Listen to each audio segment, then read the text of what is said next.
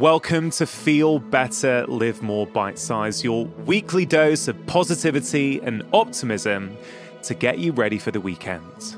Today's episode is brought to you by AG1 from Athletic Greens, one of the most nutrient-dense whole food supplements that I've come across.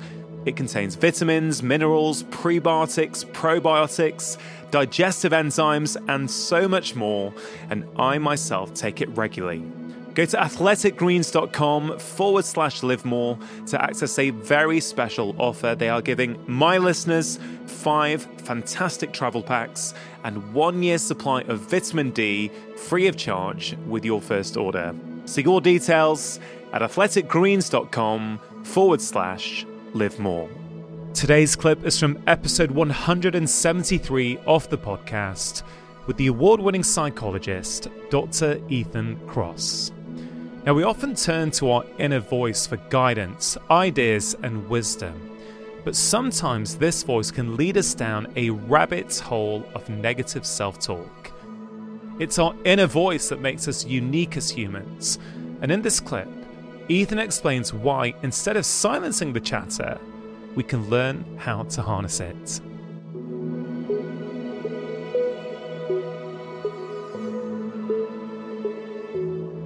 The inner voice is a tool. It's a tool of the mind.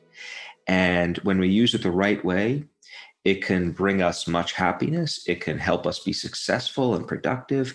But when used the wrong way, and the manifestation of that is chatter, it can be enormously destructive for our health, for our relationships, for our ability to perform.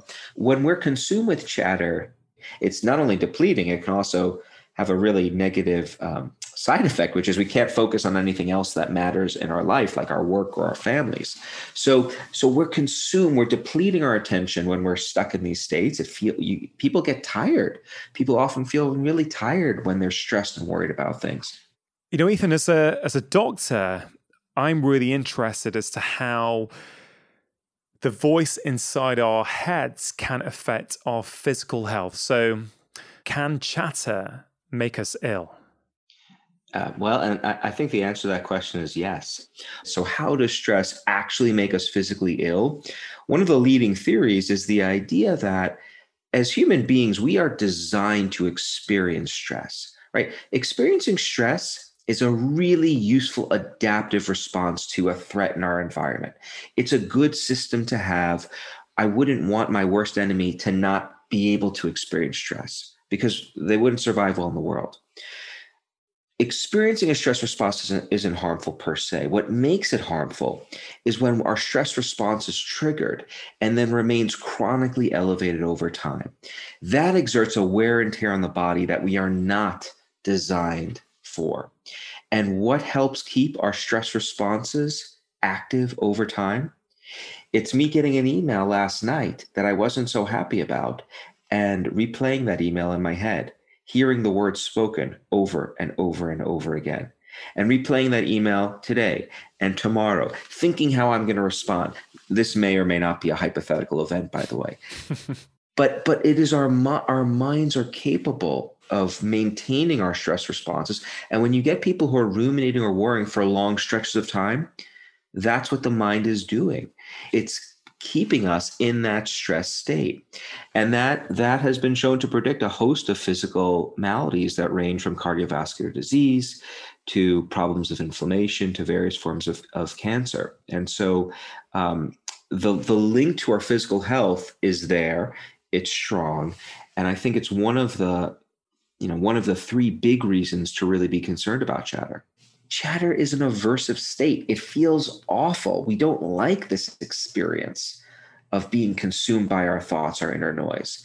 What I think we often lack is the ability, knowing exactly what tools we can then use in a very precise way to manage that.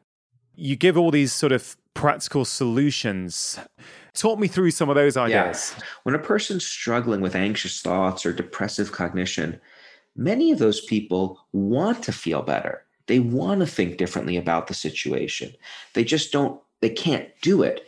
And the idea is like stepping back a little can help them follow through with their goal to actually think different, to actually feel better. So when we experience chatter, we often zoom in on our problems so narrowly. We have tunnel vision. We're focusing on that issue that's bugging us to the exclusion of really everything else that's going on in our lives. And so one of the things we've learned is that what can be really helpful in that situation is to broaden our perspective, to step back or zoom out, if you will, to focus on the bigger picture, which often brings alternative ways of making sense of what we're experiencing that can be quite useful. So, giving yourself advice like you would someone else and actually using language to help you do that, we call that distanced self-talk. It's a kind of distancing tool. And this ability to get some distance or space from our experience can often be quite helpful. We call it a distancing tool because if you think about the context in which you use names and second person pronouns, words like you, most of the time we use those parts of speech, we use them when we think about and refer to other people. So the idea here is that when you're using your own name and the word you to refer to yourself, it's a kind of automatic perspective switch. It's getting you, it's leveraging the power of language to help you relate to yourself like you were relating to another person. And interestingly enough, we see people falling back on this tool during times of stress throughout history. Everyone from Julius Caesar to Henry Adams to the actress Jennifer Lawrence to my favorite, LeBron James.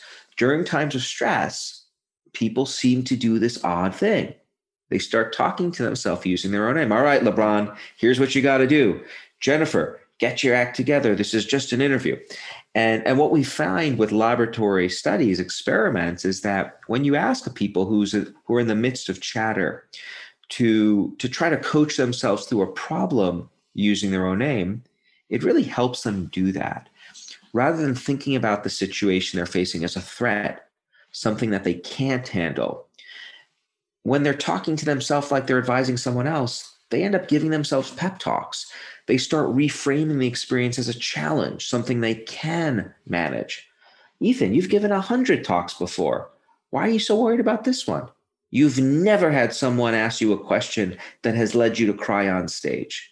It's going to be fine, and so forth and so on. So it's this small shift that really breaks you out of this threat mode. I can't do it. Oh my God, what's in front of me? And really gives you this sense of self-efficacy that you can manage this situation. Chatter is described by being totally immersed in that negative state, right? In a very tunnel vision-like way, which makes it very difficult to think objectively about the situation. We're just consumed. We're all emotion. So when that happens, you want to get some space, step back in order to then approach the problem from a more objective standpoint, which can be helpful. Distant self-talk is one thing you can do, lots of others. I love tools like that because certainly in health and wellness, my mission is to try and make it as accessible as possible to as many different people. And that's a tool that we can all use. Now, let's move on now to what we can do with other people. How can we, when we are experiencing negative chatter that we just can't stop, we often want to share that with a friend or our network as a way of giving us support. And there's a couple of phases to that, which I don't think we consciously think about. We think that, oh, I'm not feeling so good, let me call up my buddy and talk about it with them. But you're sort of demonstrating how that's not always enough. How we talk to other people about our chatter, I think, is a really interesting topic, because we know from lots of research that when people experience strong negative emotions, they're intensely motivated to share them with other people, to talk about them. There are very few exceptions to this rule. We tend not to talk about things that we experience shame about or trauma, but all other kinds of negative experiences, when they're triggered, we often want to share them. And our culture and our caregivers, they often give us a message which says, hey, when something bad is happening, vent it, get it out. It's not good to hold it in. And I think that's the temptation that a lot of us have too. We want to find someone to just unload. What the research in this area suggests is it's not as simple as just venting our feelings. And in fact, venting our feelings often backfires and makes us feel worse. So here's how this works. Let's say I'm really struggling with a problem and I find, I call you, we're buddies now, and I tell you about the rejection I just had from my 11-year-old daughter. It's a frequent experience for me. And I'm ruminating about it. And I start telling you about what happened and what I felt. And you, oh man, that sounds awful. Tell me what that was so nice of what you tried to do. And she said that's terrible. And so you keep on kind of getting more out of me, and you're really empathizing with me. What that conversation does is it makes you and I feel really close and connected. So when you empathically connect with me, that validates my experience. It makes me know that there's someone else in this world who's willing to listen. That feels good in the moment. It strengthens our friendship bonds. But if that's all we do, just talk about what happened and what I felt, it doesn't do anything to help me work through the problem. It doesn't do anything to help me reframe the way I'm thinking about this experience that will ultimately lead me to feel better. So the best kinds of conversations when someone approaches you for help with their chatter are conversations that actually do two things. First, you do learn about the other person's experience. You need to find out what they went through, what they're feeling.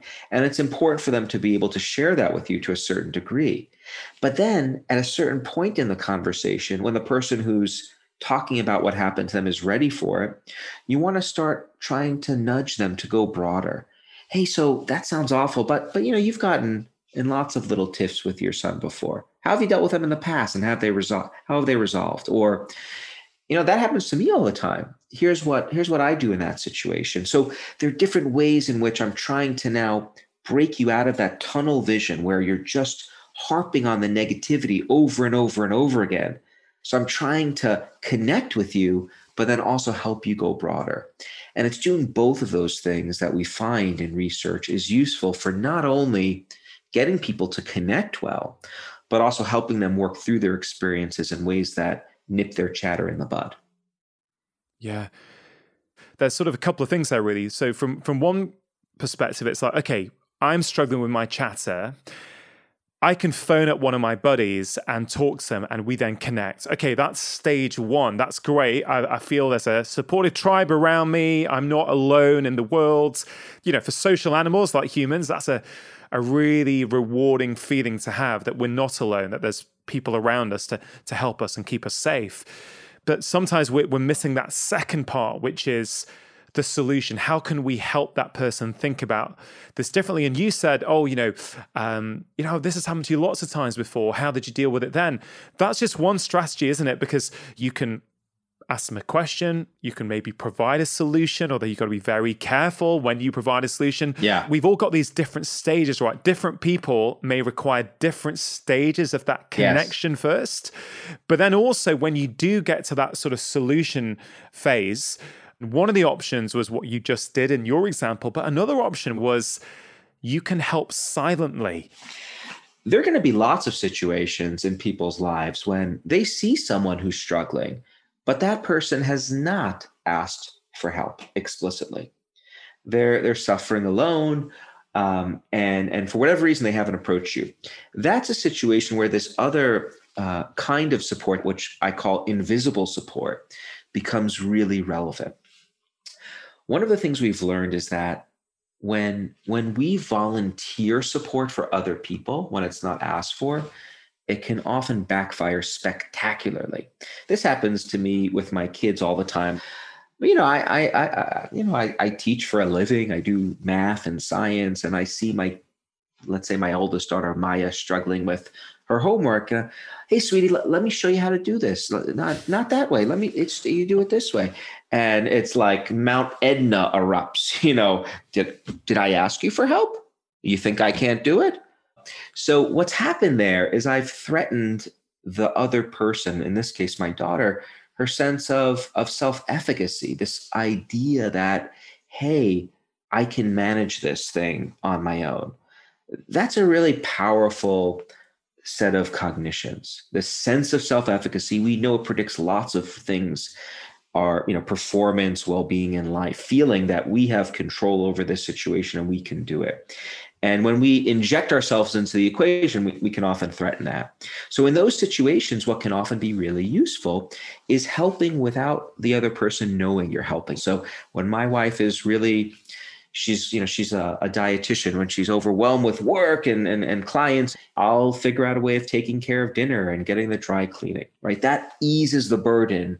If that falls on her plate, that's one thing less she has to worry about. That's easing her stress load. Or there are other ways you can help invisibly too. Let's say there's a student in my lab who's really struggling with their writing. And so maybe there's a workshop on campus, a guest speaker is coming to talk about a topic. I'll write an announcement to the lab. Hey, this sounds like a great talk for all of us. Why don't we go together?